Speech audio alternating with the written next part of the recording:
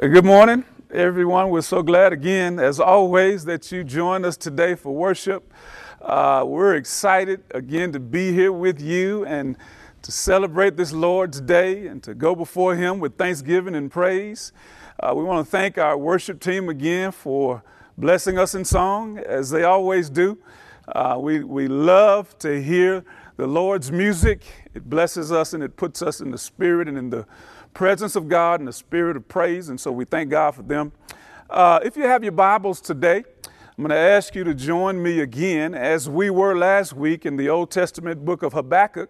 Last week we were in chapter 1. Today we'll begin in chapter 2, and we'll cover chapter 2 today.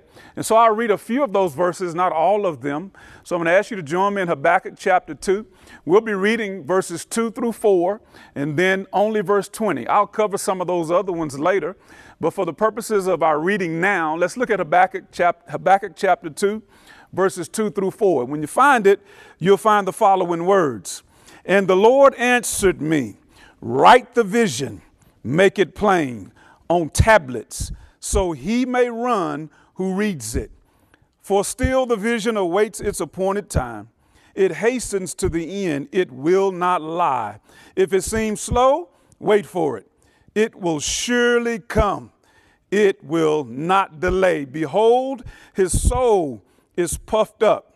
It is not upright within him, but the righteous shall live by his faith. And then verse 20 of chapter 2 says this, but the Lord is in his holy temple. Let all the earth keep silence before him. That's the word of the Lord. You'll recall that on last week, we entitled our message from Habakkuk chapter 1, When Sight is Suspect. So then today, as we discuss Habakkuk chapter 2, I want to use for a subject when sight becomes sure. When sight becomes sure. Story is told of a couple who went to the airport to catch their flight. When they arrived at the gate, they were told by an agent to wait to board. Wait to board the plane. So they proceeded to the waiting area and sat down. They didn't understand why they had been told to wait, didn't understand that, but they did it anyway. Other people began to board, and as more people continued to board and time passed, the couple began getting frustrated. They were still waiting and still didn't know or understand why. After a while, their frustration turned to outright anger. They thought that they were being mistreated by the airline because they were being made to wait with absolutely no explanation at all or no time frame of when they would be able to board. By this time, after all this time had passed, by this time, everyone now had boarded the plane except them. They were going to be the last to board the plane, even though they were part of the first group of passengers to arrive at the gate. Thoughts came to their mind. They thought that they couldn't help but to think, what's going on here? What's happening? What's the problem? This is not right. Couldn't understand it. We were here early and we don't understand what the problem is. Finally, after everybody else was on the plane, their names were called and they were told they could finally board. The couple walked down the jetway and looked at their boarding passes to find their seat assignments. They were looking on their boarding passes to find out what seats they need to make their way to. And unbeknownst to them, as they were looking at the boarding passes, they noticed that they had been upgraded to first class. All of a sudden, you can imagine, all of a sudden, sorrow became laughter. Sadness became joy. And they each developed a little extra pep in their step because they had been bumped up from coach to first class. They realized that sometimes, at that very moment, they suddenly realized that sometimes waiting isn't all that bad. That's what they realized. This situation is similar to that of Habakkuk in our text. You'll recall that when we left him last week, he had made his second of two complaints to God. Second of two complaints when we left him last week. The second complaint was raised because of the way God answered the first complaint. You'll recall that the first complaint or question that Habakkuk raised and expresses in chapter 1, verses 2 through 3. And this is what Habakkuk says in chapter 1, verses 2 through 3. O Lord, how long shall I cry for help and you will not hear, or cry to you violence and you will not save? Why do you make me see iniquity, and why do you look idly at wrong? This was his first complaint. And as I shared with you last week, he asked God these questions for a reason. He asked God these questions because it was a time of, for him, crisis. He asked him these questions because despite the outward appearances of religious revival, Judah's society was marked by geopolitical upheaval, unbridled violence, destruction, strife, conflict, and even injustice. And so, again, in Habakkuk's mind and with his perception, what he saw was that it was a time of crisis. It was a time of crisis. God then answers his complaint in a way that Habakkuk just can't understand. This is what God says. It's in chapter 1, verses 5 and 6. God says this in 5 and 6, look among the nations and see, wonder and be astounded, for I am doing a work in your days. That's a word for us. I'm doing a work in your days that you would not believe if told. For behold, I'm raising up the Chaldeans, that bitter and hasty nation, who march through the breadth of the earth to seize dwellings not their own. That was God's reply to Habakkuk's first complaint, his first question. So because this made no sense to Habakkuk, he then raises his second complaint. Here it is. God, how can you, being who you are, how can you use evil to judge the righteous? That's what essentially his second complaint is. And rather at this point, rather than waiting at an airport gate to catch a plane, Habakkuk, is now waiting like a sentinel in a watchtower to see how God would respond to him. That's where we left him last week in chapter 2, verse 1, on a watchtower, waiting to hear what God would say. And just like the couple at the airport, his anxiety is going to turn to joy by the time he gets to chapter 3, because he's going to receive a bump up. He's going to receive an upgrade in his spirit from the response that God gives him in chapter 2.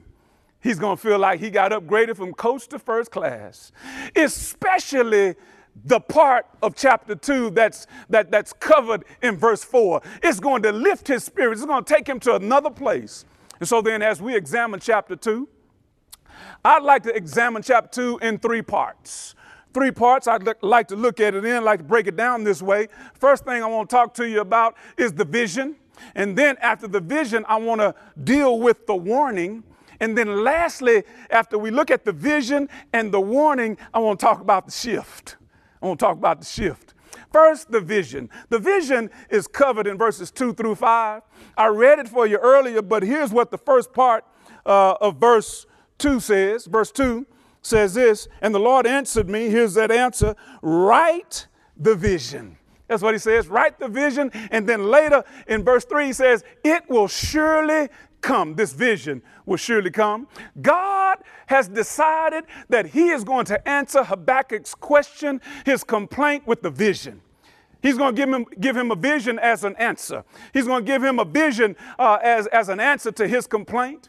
And he wants Habakkuk to write it down. He wants him to write it down. And when he writes it down, God says to him, make it large, make it bold, make it easy to see, so that even someone running past it in a hurry will still be able to see this vision. That's what he says. That's how he is going to answer this second complaint of Habakkuk's. The whole vision that God gives Habakkuk is covered in all of verses 2 through 20. But verses 2 through 4 serve as a preface, if you will, to this vision. Here is the vision in a nutshell. Let me tell you what it is. Here's the vision. The vision is this. God says the day is coming that the Babylonian conqueror will be overthrown. That's part of the vision. Second part, he really gives him in verse 14, and here it is. The day is also coming when God's kingdom will come on this earth. That's the vision in a nutshell. All those verses where God deals with that, it's really covered in those two statements. So in verse 4, he deals with this issue. He deals with something in verse 4. Let's look at the first part of verse 4 again. Here's what it says. Behold, his soul is puffed up. It is not upright within him. First thing he deals with as he gets into what the meat of this vision is, he deals with this issue that a whole lot of us have to deal with, right? This issue of pride. He deals with it. Pride is the sin that often begins a downward spiral because the proud person thinks they deserve better. That's what the proud person thinks. And they also think that they want more. They believe they want more. They have this desire to have more, and they make up in their mind that they're going to do anything they can to get it. This is who the Babylonians were. That's who God is describing in all of chapter 2, actually. But to start this vision, he's describing their attitude, their makeup, who they are in verse 4. They are prideful people. It's who he's describing. It was them. And he says later that this pride that they have, that they are marked by, will lead to their destruction. It will lead to their destruction. But here's the upgrade. There's an upgrade in verse 4. Here's Habakkuk's upgrade from coach to first class. It's in verse 4 too. It says this: the righteous shall live by faith. That's what caused Habakkuk to get a pep in his step. That's what lifts his spirits. That's what blesses him, is that God says the righteous shall live by faith. Pride, which is the non-ideal model for living, is contrasted here at the end of verse 4 with faith. Faith, which is God's ideal model for the believer. This part, by the way, of verse 4 is a bright revelation of God's favor shining in the midst of dark condemnations of the Babylonians. He's made and he will make some condemnations against them. But this last part of verse 4 is a bright light in the midst of all of this darkness that God is sharing about the Babylonians. This statement is a legendary linchpin for Christian theology. This statement at the end of verse 4. It is so much so that it is quoted 3 times in the New Testament, more than any other verse. It's quoted in Romans 1:17. It's quoted in Galatians 3:11. It's also quoted in Hebrews 10:38. It served also as the basis for the Protestant Reformation. It was one of the things that launched the Reformation. And through Martin Luther's commentary on Galatians, it was this second part of verse 4 of Habakkuk chapter 2. It was almost solely responsible for the conversion of John Wesley. It has rich history in the faith. So God, by using this statement here and other places, what he says to us, what he says to them, to the recipients of Habakkuk's writing, to the recipients of Paul's writings, to the recipients of those who read the writings of the writer of the book of Hebrews, what God essentially says to all of the recipients of this great, powerful phrase is this. He essentially says, through this statement, trust me and follow my instructions. I have everything under control. My agenda may be mysterious, but it's perfect.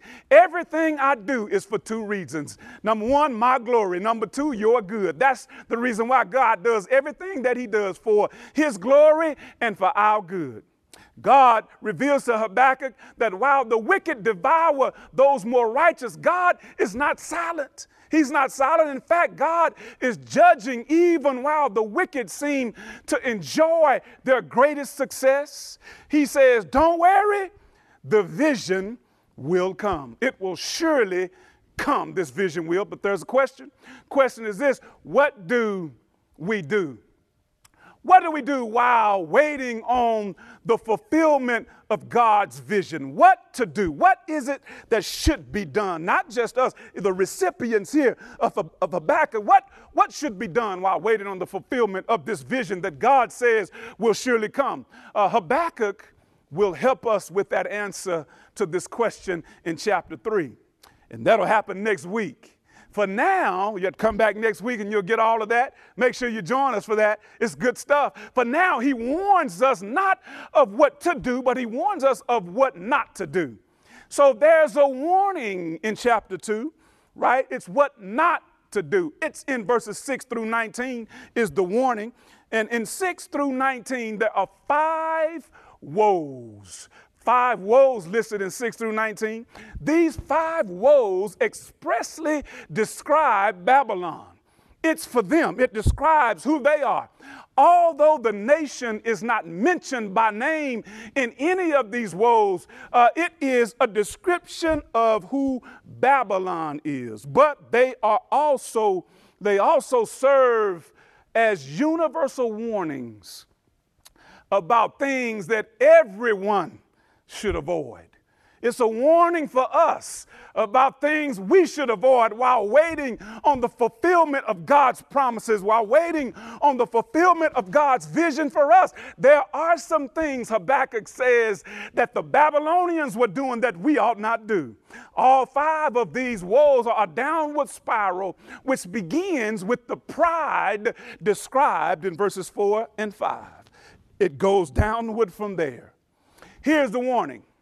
Warning is this: while waiting on the Lord, don't capitulate to the culture. Don't be errantly influenced while waiting on the Lord. Being in Rome doesn't necessitate doing as the Romans. That's not a necessity. Challenging circumstances should not equate to compromised character. No matter what's going on around you, don't compromise your character. And so he helps us with what not to do. Woe number 1 is against imperialism. It's in verses 6 through 8. It's a woe against imperialism. Here's how it starts off. I'm not going to read all of it. I'm going to read to you how it starts off. It says this: woe to him who heaps up what is not his own. It's a woe against imperialism. What is that? Ruling and plundering, taking advantage of others by force. That's what the Babylonians were doing. By might, by political influence, or by economic oppression. It's what they were known for, imperialism. It was a woe against that. And then woe number 2 is in verses 9 through 11. It's a woe against indulgence. And here is how it starts off: woe to him who gets evil gain for his house, to set his nest on high. Dishonest dealings in order to elevate oneself is what indulgence is all about. The woe says, woe to him who gets evil gain for his house, to set his nest on high. It is dishonesty for the purpose of elevating oneself. That's what indulgence is, to elevate themselves. The Babylonians trampled all over others in order to set themselves on high. It was a woe against that. God says to us, as he said to the people that are recipients of Habakkuk's writing, don't get caught up in that. Don't get caught up in trampling over others in order to elevate oneself. Woe number 3 is against injustice. Number 1, imperialism. Number 2, indulgence. Number 3, injustice. Is in verses 12 through 14. And here's how it starts off. It says, woe to him who builds a town with blood and founds a city on iniquity. Injustice, my dear brothers and sisters, is the absence, quite obviously, of justice. It means that justice has fled the scene. There is no justice. It's a violation of right or of the rights of another. It's unfairness. That's what injustice is. The Babylonians are condemned for building what they had through murder and through devastation. They wreaked havoc all over the land so that they could build what they had through injustice. The Babylonians are condemned for this. By the way, I need to share this with you. One doesn't necessarily have to be the actual perpetrator of such unjust deeds to be guilty of injustice. You don't have to be the actual one that's doing the injustice to be guilty of injustice. Why do I say that? Because silence in such times amounts to complicity. Silence in such times amounts to complicity. It was Edmund Burke who said, the only thing necessary for the triumph of evil is for good men to do nothing. And so injustice was one of the woes. And then in verse 14, there's some good news in verse 14 that's wrapped up in this third woe. There's good news in verse 14. The good news is that in verse 14, let me read it for you. It says this, it says this. That was chapter 1, chapter 2, verse 14 says this. For the earth will be filled with the knowledge of the glory of the Lord as the waters cover the sea. As the waters cover the sea, here's the good news wrapped up in woe number 3 as good news, as an opportunity to be encouraged. Here it is. Thy kingdom will come. Thy will shall be done on earth as it is in heaven, and it will cover the earth as the sea or the waters cover the earth. God's kingdom shall come. And then woe number 4. Woe number 4 is against immorality. It's in verses 15 through 17. And here is how it starts off. Woe to him who makes his neighbors drunk. Here, the Babylonians are pictured as a drunkard giving his neighbors wine to intoxicate them so that he may indulge in some evil wantonness and expose the victims to shame. This is woe number 4, immorality. Don't fall for immorality. Don't fall into the trap of that. Woe number 5 is against idolatry. It's in verses 18 through 19. Verse 19 says this, part of it says this, woe to him who says to a wooden thing, awake, to a silent stone, arise. Trusting, here's what woe number 5 is talking about, trusting in false gods while waiting on the God will leave one with no one to answer and to deliver when the time comes to be delivered and the time comes that you're looking for an answer. Idolatry will leave you empty. That's what Habakkuk's word was as he described the Babylonians, because they were an idolatrous people. And so the word for us is, and the word for the people of Judah was not to be like the Babylonians, even though difficulty was all around, not to capitulate to what everybody else was doing, but to hold fast and stand like that watchman on the wall, waiting to hear a word from God, waiting on the gate agent to say it's time to board. Here's your upgrade. That's what Habakkuk wants us to know, right? Don't give in to any of these woes. And then as we come to the close of chapter 2, I've shared with you about the vision, about the warning. I want to talk now about the shift. The shift takes place in one verse, the last verse of chapter 2. This verse opens with the word but. The word but is how this verse opens. The English word but is an interesting word in that it can be used in a number of different ways. It can be used, number one, as a preposition. It can also be used as an adverb. It can also be used as a noun. But the Hebrew word translated but here in this passage serves not as either of those, but it rather serves as a conjunction. And the conjunction is used to introduce a phrase or a clause contrasting with what has already been mentioned. And but here is a conjunction. The word but only appears twice in all 3 chapters, in all 56 verses, in all 1,475 words of the ESV translation of the book of Habakkuk. The word but only appears twice. And both times it appears, it's in chapter 2. Both times this conjunction appears here in Habakkuk chapter 2. As often is the case in Scripture, it's very important because it signifies a shift. It signifies a shift. You may recall that the first time it's used here in this chapter was in verse 4. We talked about it a minute ago. That famous, often quoted nugget of theological gold that encouraged the believer with the revelation and the shift of these are troubled times, but the righteous shall live by faith. And then the second and final time we see but is here in verse 20, where the shift is from meaningless idols made of wood, gold, silver, and all other kinds of things, which are both anemic and impotent. By the way, they have no meaning. They can't do anything. There's a shift. There's a shift from those meaningless idols to Yahweh, who is in his holy place of authority, presiding over all the earth and all the universe. Because he is superior, he is supreme, and he is supreme and superior to all of the gods and idols. Because of that, he deserves nothing less than total reverence, respect, and praise. That's what he deserves. I love the way Richard Smallwood puts it in his song, Total Praise. This is what he says. You know the song. He says this: Lord, I will lift mine eyes to the hills, knowing my help is coming from you. Your peace you give me in times of storm. You, he says, are the source of my strength. You are the strength of my life. You are all of that. I lift my hands in total praise to you. This is the same way Habakkuk is feeling right about now at this point.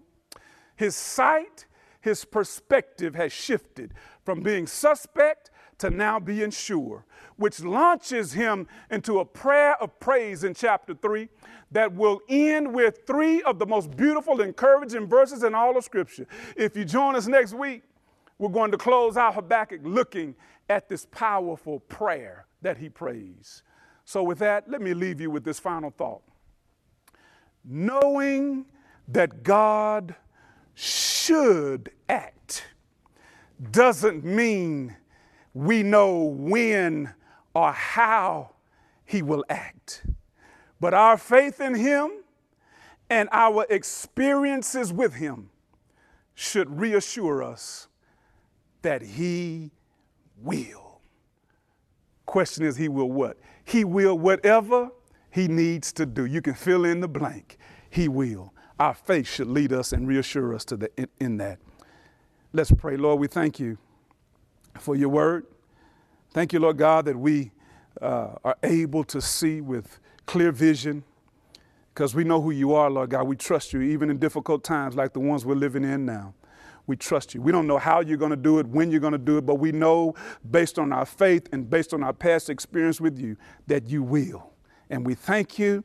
We thank you. We thank you. In Jesus' name, amen. Listen, I want to invite any of you that are watching, I want to invite you into a life-changing relationship with Jesus, because he can wipe the tears. He can make the crooked way straight. He will deliver, set free, and make whole. And so if you don't know him, this is a great time right now.